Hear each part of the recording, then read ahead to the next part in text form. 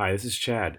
Just want to let you know that this episode contains a few curse words and there may be a little bit of background noise, so forgive us for any disruption. So, without further ado, here's the show.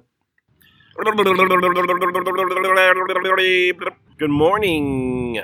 Hello there. This is Zick and Wick, and we are recording live in Gainesville on the University of Florida campus. We've had a tasty beverage that we will not disclose what kind, but we've had one or two, and it's very delicious. And we're here to discuss The Mandalorian, Episode 4, Sanctuary. Big theme of this episode is redemption. I can see a change to our main character's arc and a turn for the better in the future. I'm curious to see what Zach thinks about this. Yeah, this episode is all character development. There's really it moves the plot along a little bit, but not too much. This is all about what our character's all about, learning a little bit more about his backstory and how he feels about other beings. And yeah, I was reading something recently about how a lot of the themes and the actual things that happen in the episode are similar to a story in, I think it's called The Last Samurai? Not The Last Samurai, but one of the samurai stories. Did you hear this? that makes sense. So I didn't hear this, but when they were doing all the release stuff at Star Wars Celebration, that's what Jon Favreau said one of his main inspirations was that movie. But then there's also some talk about how a lot of the story beats come from or are also in a Clone Wars episode or maybe a Rebels episode. Not that I can. I mean, I definitely had some callbacks to it, but oh yes, I know exactly what you're talking about. Okay, we can.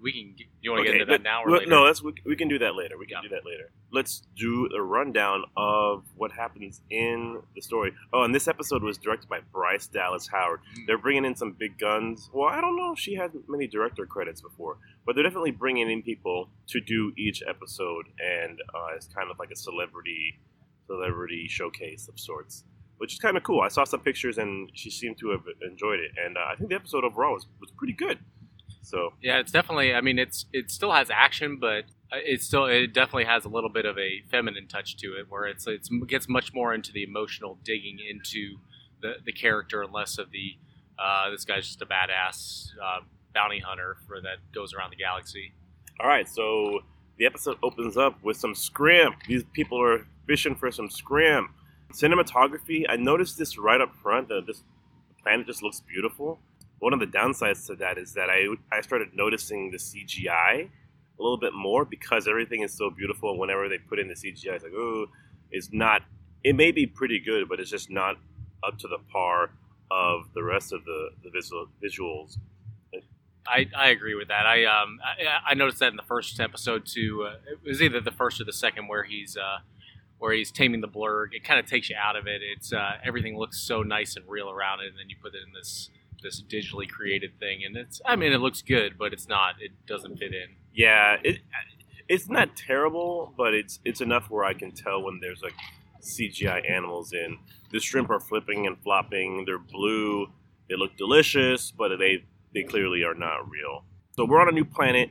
There's some folks fishing for shrimp, or I think they call them krill. Krill? Yeah. Oh, okay, krill. And I think that is a Star Wars term for shrimp. Yeah. Isn't krill a real thing on planet Earth? I think it is, but it's. Okay. I think that I've heard that term in Star Wars before. Okay, well, the krill looks good. I wanted to eat some.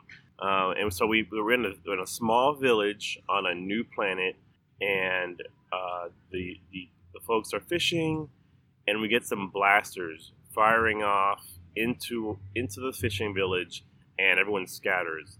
A mother and her daughter hide underneath one of the baskets in the water to avoid getting captured, and some dog face looking barbarians run through and they steal the shrimp. Yep. Shrimp stealers.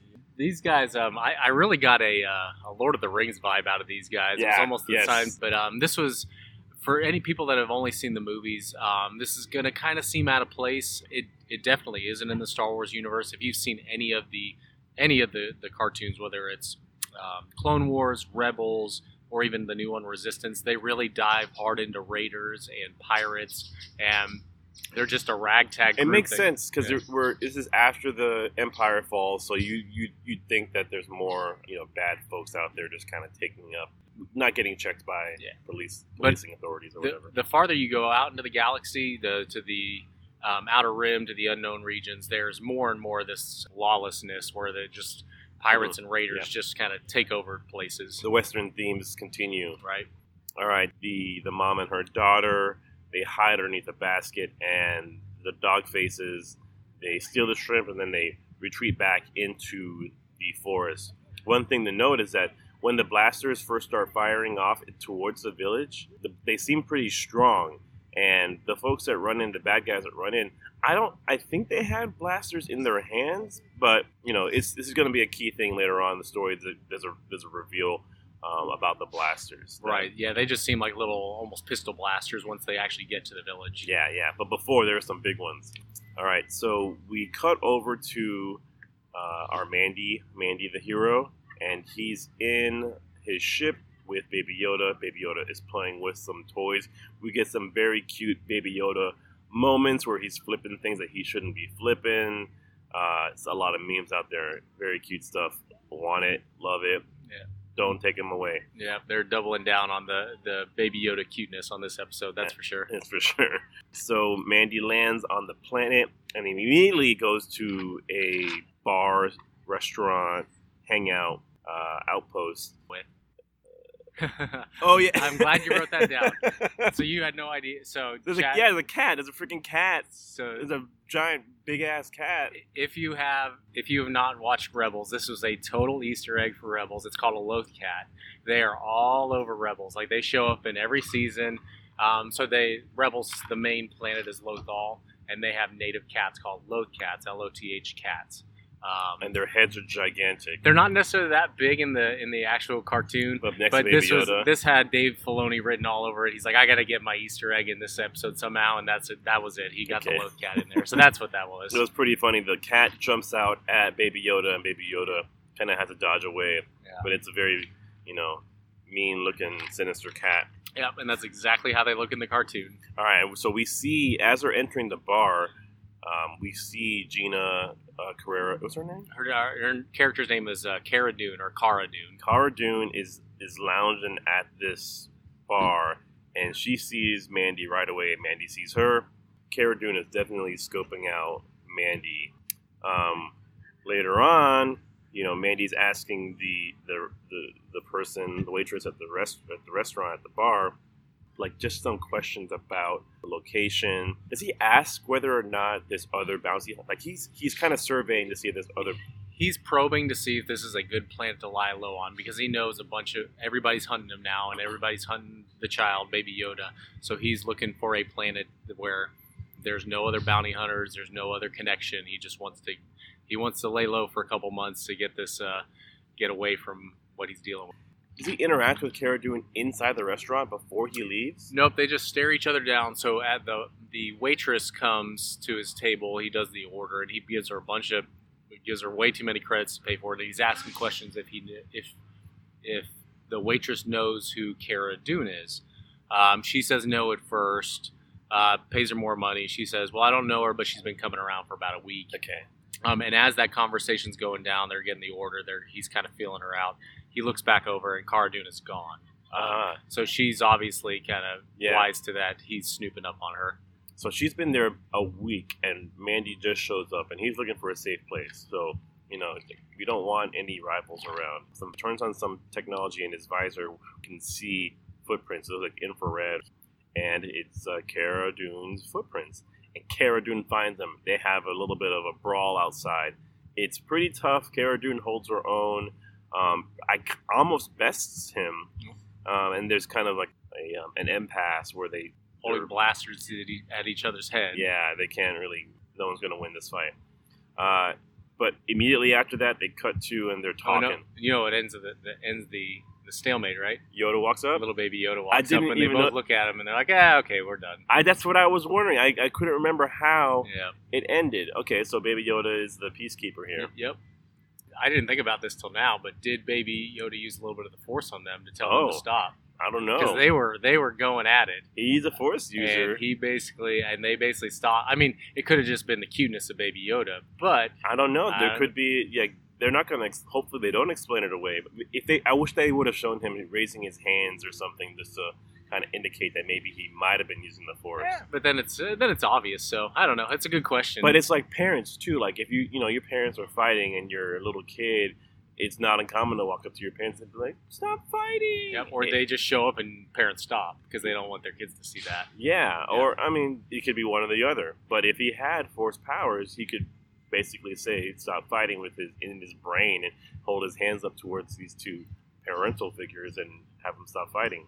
And they do establish this later in the episode, but I mean, the Mandalorian basically looks at this kid as his kid at this point. Yeah. I mean, they reference that a few times later in the episode. Yeah, you can kind of tell that his relationship with Baby Yoda has changed. And another thing that this is again a little later in the episode, but they do reference that weeks have gone by, so we really don't know how long things are taking to happen after this fight. Yeah, so he could have been. I mean, he might be hanging out with Baby Yoda for a couple months at this point. It's true. So it looks like I think they hang out for a little bit. I don't know where they're staying. Baby Yoda is fed some bone broth or eating all kinds of stuff. Yeah. There's So I think at some point. Well, they go back to the bar. Village. They go back to the bar. They have him and Cara Dune have a conversation, and he kind of figures out what her past is. That she was a rebel shock trooper. She used to do all this kind of crazy protection and badass stuff. But since the Empire fell, and since it's been a few years, she's kind of almost gone into retirement. But she's also telling him, "Hey, I came here the same reason you did, to get away." Did you say shock trooper or drop soldier? Both. But her official title is shock trooper. I've read that in a few of the marketing things. Okay. But her role is kind of done. So she came to this planet to basically because she needs to lie low. I wonder what she was doing in the 5 years since the. That's a good question. The war. Yeah, hopefully in the next couple episodes and the next few seasons we find out. Okay. But she basically tells him, you need to get off this planet because it's already taken. It's taken by me. One planet, one badass. And he decides that, and we're learning through these episodes that he's a good guy and he really doesn't want to cause trouble when he doesn't have to. So he's like, okay, we're gonna go find the next planet. That's fine.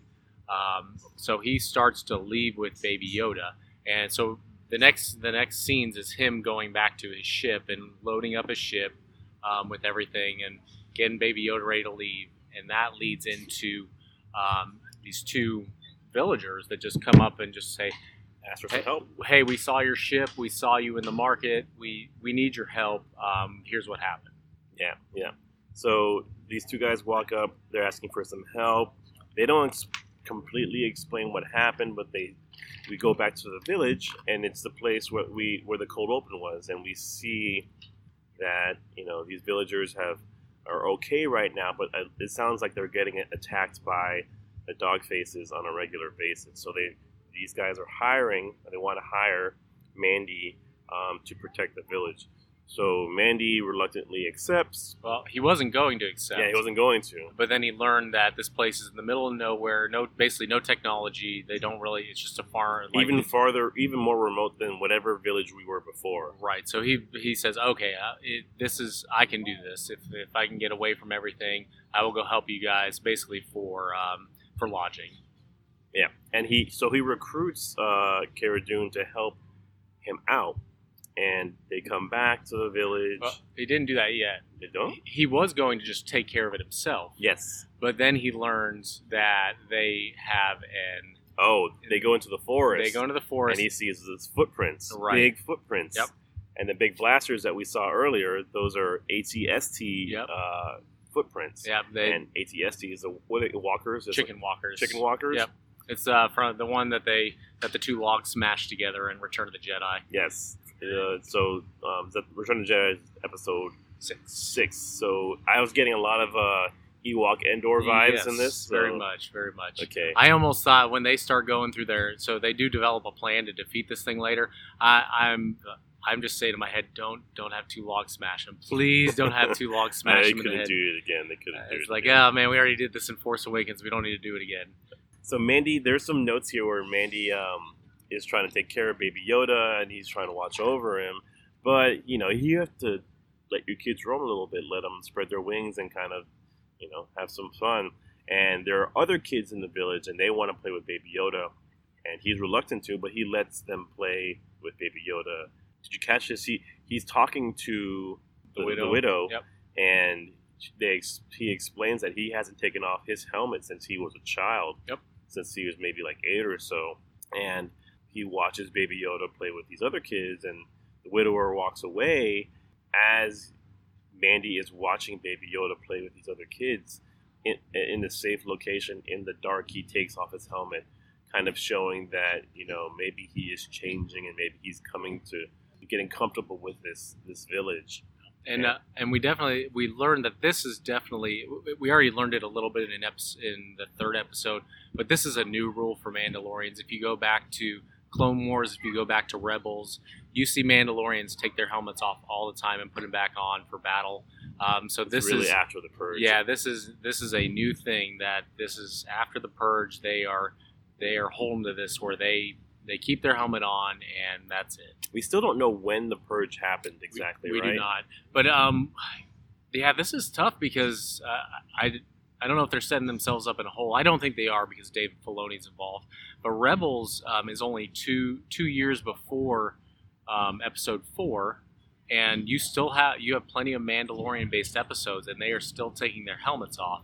So it's got to happen after that. It's got to happen somewhere between Episode 4 and Episode 6 that this happens, and then they because we're 5 years after Episode 6. And I presume this has the Purge has happened while Mandalorian was an adult. But he also said that he didn't take his helmet off since he was 8 years old. So that's where I'm worried that they're setting up a little bit of a plot hole. Oh. And if they're staying true to his actual age, I mean, he can pull off 35 at the youngest. Yeah, that's true. I mean, maybe 30. So that would. It doesn't make. Yeah, there's a bit of a problem because he was born before the war. Yeah. Because you see the Clone Wars and he's young. I mean, he's maybe 6, 7. They take him in. He puts his helmet on. He doesn't take it off, but. And we're 5 years after the end of later in actual canon material. So the one thing I think they could explain this away is that where that attack happened, it was not Mandalore. It was a different group of Mandalorians took him in, and they've accepted this culture.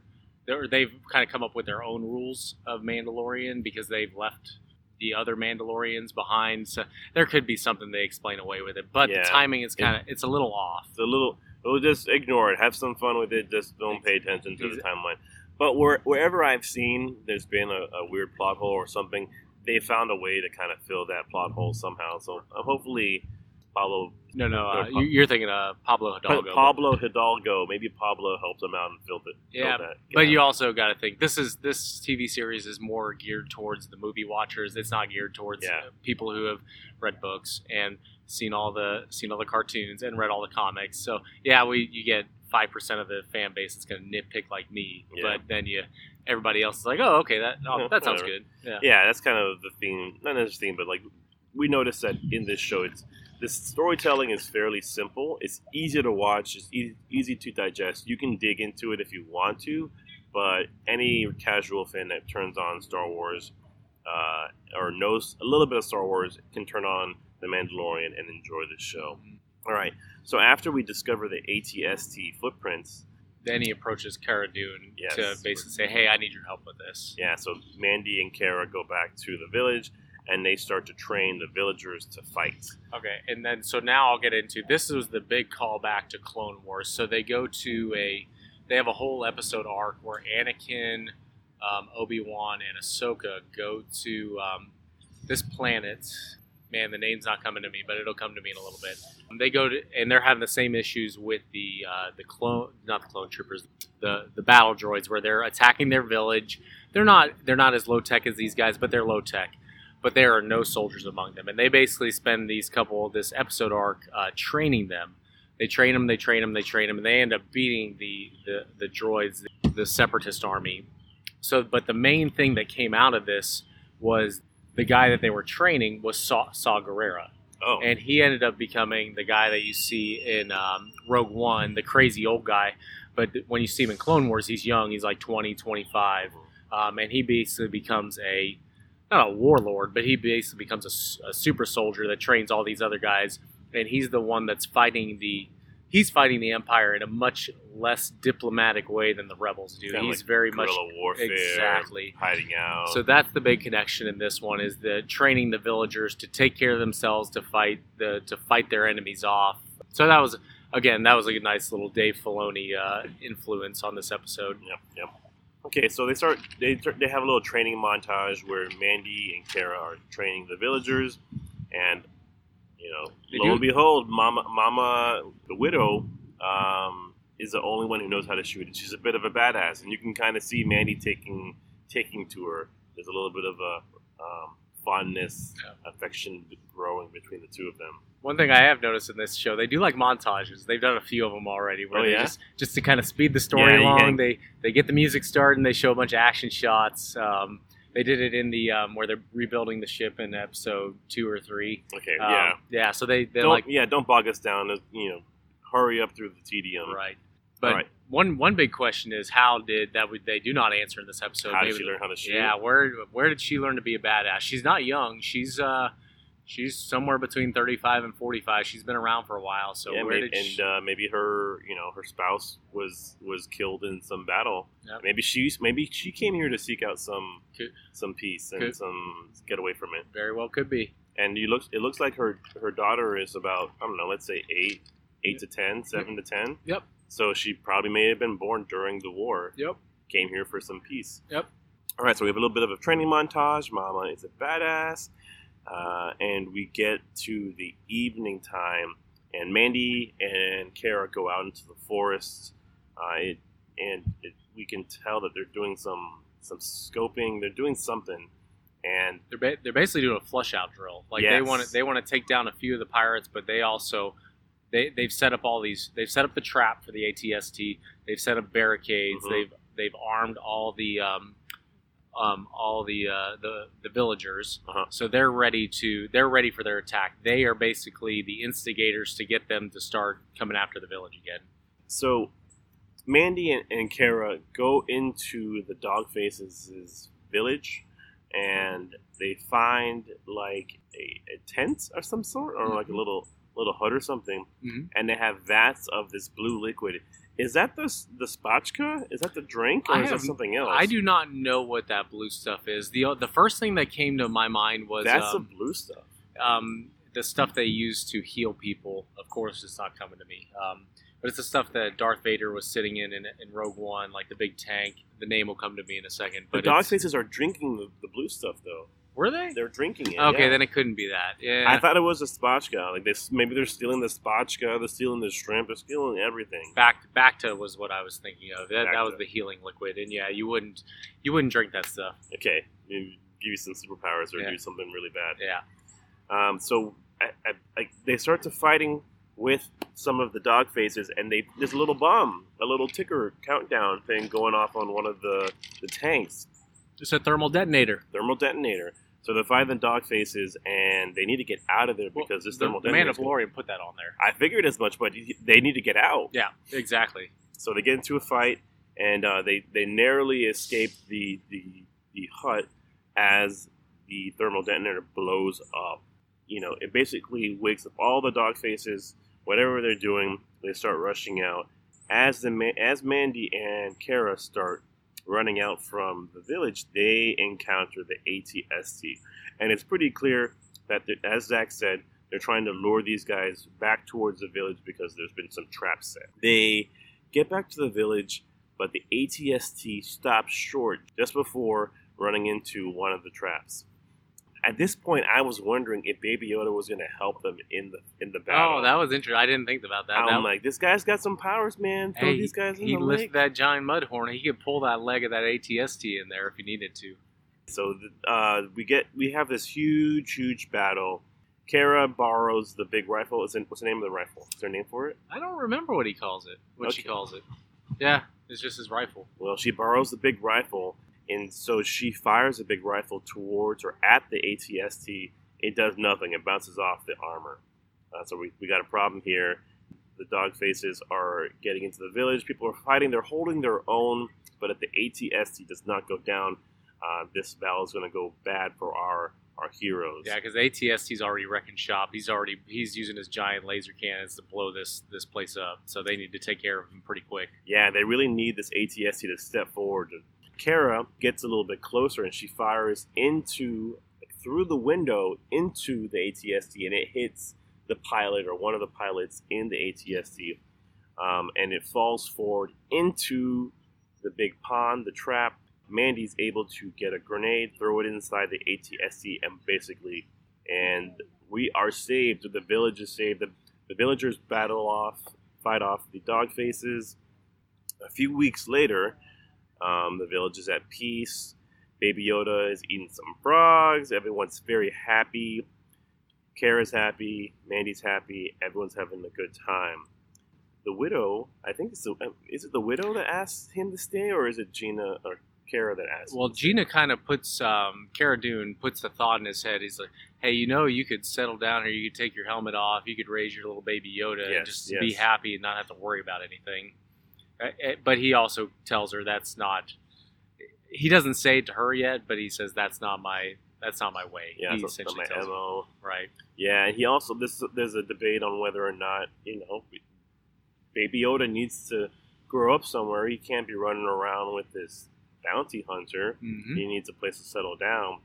And Mandy admits that, yeah, I'm going to leave Baby Yoda here. Mm-hmm. So, he talks to the widow and makes arrangements for Baby Yoda to stay there. But as this is happening, there's a cut to the forest, and we see that there's a bounty hunter in the forest with a beacon looking for Baby Yoda, and it's kind of hunting Baby Yoda down. Did you notice that the widow was, flirting with Mandalorian? Mm-hmm. Going to take off his helmet, but he stops her. Yep. So he's like, "Oh, I'm tempted by this. Yep. I might like you. I may settle down here." He's not 50-50. He's like 60-40. He wants to do it, but something's just not letting him do it. And as he's getting vulnerable to the widow, the bounty hunter in the forest is aiming at Baby Yoda. Baby Yoda. It starts off aiming at Mandalorian, then sees Baby Yoda aiming at Baby Yoda, and Cara Dune kills him. Sneaks up from behind and kills him. And it cuts back to Mandalorian and the widow, and all you hear is a gunshot go off. So you don't know if he... I mean, it was pretty obvious he wasn't shooting Baby Yoda at this point, but you didn't know for a split second. Mm-hmm. And then they show Baby Yoda, he's fine, and then they cut back to the forest, and Cara Dune had actually shot the bounty hunter in the back. So she was watching out for both their backs, because she obviously hadn't left yet. So what I want to know is, and we talked about this a little bit before, how the heck are these bounty hunters with their beacons able to hunt down Baby Yoda? Is there something injected in him, some sort of tracker, DNA? What's going on? That is a good question. One thing I could think of is maybe I was going to say they could use the DNA. No, they could. They could use the DNA of Yoda, and where that sounds kind of. How did they get Yoda's DNA? He died in the Return of the Jedi. If you remember back to Episode 1, Obi-Wan Kenobi and Qui-Gon are having a conversation about midichlorians, and when they're testing Anakin, they say Anakin's count is higher than even Master Yoda's. So at some point, Master Yoda had to have some kind of sample drawn from him, some kind of blood or whatever sample. So it could be that, they could be using Yoda's DNA to track this guy. It's a theory. Who knows if it's true or not. I hope they explain it, because it's very confusing right now. I think you have to be in somewhat close proximity, maybe within the same planet, to activate the beacon. Right. But so the bounty hunter that is killed, he or she, whatever, it looks very familiar. It was a Quarren. It was one of the ones that was in the... As a species? Oh, no, I'm sorry. It wasn't a Quarren. It was the one... I can't think of his name, but it's the one that plays the flute. He has the big, almost cantina? like the elephant nose. Okay. And he plays a flute or a clarinet or something like that. Okay. But one interesting thing that was answered, that was a question at the end of Episode 3 is if you remember when Mandalorian steals Baby Yoda, all the transponders in the cantina go off for all the bounty hunters. We didn't know if those things were a bounty on Baby Yoda or if they were a bounty on Mandalorian. We find out it's definitely Baby Yoda because they when Mandalorian goes back to the forest with Cara Dune, he's holding the transponder and it's not beeping really fast at him, so it's still on Baby Yoda. Okay. All right. So we if there are bounty hunters coming after Baby Yoda, Mandalorian cannot leave him behind. He needs to take care of Baby Yoda. So we say our goodbyes to the village. Mandy says, sorry, we can't leave him here. We need to go figure out what to do about this bounty. I don't think he says that outright, but we know that he needs to address it somehow. Yeah. They leave the planet reluctantly and takes Baby Yoda, and we're heading to a place called Razor's Crest. Oh, no. Razor's Crest is the name of the ship. It's the name of the ship? Yeah, that's the ship. Oh! Yeah, we're going back to Razor Crest. Boo! Yeah. Boo! I thought Razor Crest was a location. No, that's the ship. Okay. And off we go. Yeah, we don't know where they're going yet. So we do know, we kind of have a sense of what the end game is for this season.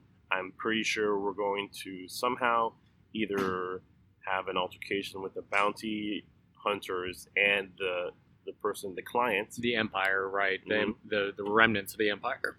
And we're going to, get this bounty settled, and we're likely going to have another fight with the client and the client's... well, and we do know from the previews that I think his name's Giancarlo Esposito. Oh, yes. Gus Esposito, from Breaking Bad. He is involved. We have Death Troopers that are involved.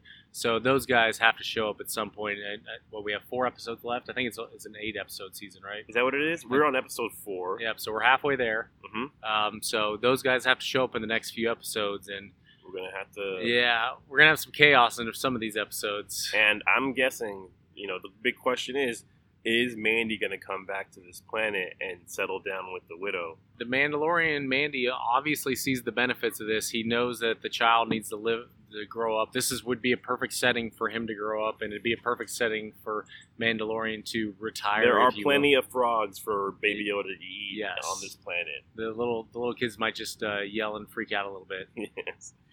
All right, and that is the episode. Overall, I enjoyed it. How did you feel about it? So I've only watched this. Critiques. Yeah, I've only watched this episode once. Every other episodes I've watched 2 or 3 times. When I get into the cartoon, I'll just give you a little background. The cartoon shows, they are 24 episode seasons, 30 minutes long. each. They definitely have some filler episodes where they're just not much happens. I almost got that filler vibe, but because it's so new into the season, we're still developing the character. You thought this was filler? I think this is the glue that keeps the season and makes everything make sense. So that's why I don't necessarily. When I first got off this episode, before I thought about it, like, man, if I was watching a cartoon and we had lots of time to develop everything, I would call this a filler episode. But because we're low on time and we're still doing just character development, I was good with this episode of finding out stuff about how the Mandalorian, what he feels, what might happen in the future, what he really wants. So after separating myself from it from a little time, I'm good. I'm good. I enjoyed the episode. I still didn't enjoy it. I think episode 3 was still my favorite. That was my initial reaction. That's funny because I actually liked this episode the most. I think my brain likes to see the connecting pieces and how we're transitioning from one phase of a story to the next. So I appreciate the pieces connecting, and I appreciate seeing the character change, and I appreciate being able to see what's ahead of us. And they do it in an efficient manner. Again, these episodes are not long. I don't know how this one might have been the longest. This was 41 minutes with the credits and the intro. So it was probably about 35. Yeah. So, but yeah, they're not dragging this out. They're very efficient with their time, which I appreciate. So once again, the story is going well, having lots of fun. The one critique I had of this episode is Gina's acting is a little bit wooden. Yeah, but I mean, if you saw her in Deadpool, was she in one of the Fast and Furious? I don't know. She's in a movie called Haywire that I saw Okay. too. She shows up in a few movies. Yeah, yeah. That's just. I mean, she's an ex-MMA. She's not an actress. Yeah, not an actress, She's kind of like compared to The Rock when he was just starting off. He wasn't a great actor. Now he's awesome. So maybe she'll probably get better over time. Yeah. We'll see. We'll see. I'm not. It didn't bother me too much, but I did notice that some of her performance seemed very. She's very aware of herself. Yeah, but she's also she's supposed to be a shock trooper. She's supposed to be she's an ex-soldier, so she probably should be a little wooden. Yeah. I did catch one thing. There was one in the battle at the very end when they're fighting the marauders, the Dog faces. Yeah, the dog faces. She gives them the yell to attack, and she just has a giant grin on her face, and it's very.